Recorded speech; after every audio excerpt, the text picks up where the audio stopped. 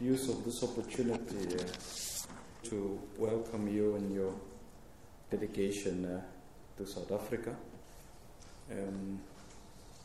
And we hope that the work that we'll do today would reflect the significance of our strategic bilateral relationship between South Africa and your country.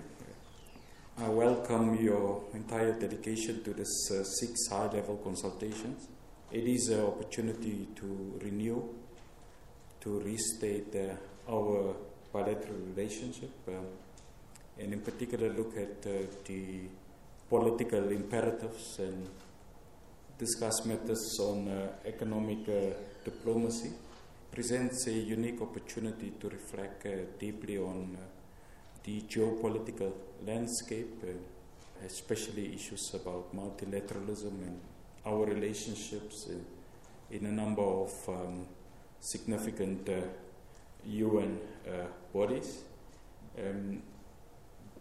But I would fail if I don't appreciate the substantive role that Norway have played in supporting the anti-apartheid struggle that led to the freedom of South Africa in 1994. And you may know that next year we are celebrating 30 years of the democratic advent.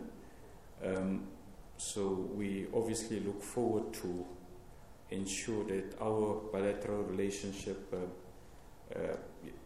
take note of the democratic dividends, especially matters about the blue economy, matters about our trade relationship, our partnership in relation to cultural diplomacy. And we will use the opportunity to reflect on peace diplomacy, which Norway has been well known for since the very early times, in particular the Oslo Accords and what needs to happen in some areas in Africa, the role that you would be able to play to support us, and what is our optics in relation to how we think Norway can use its peace diplomacy interventions in a number of conflict areas.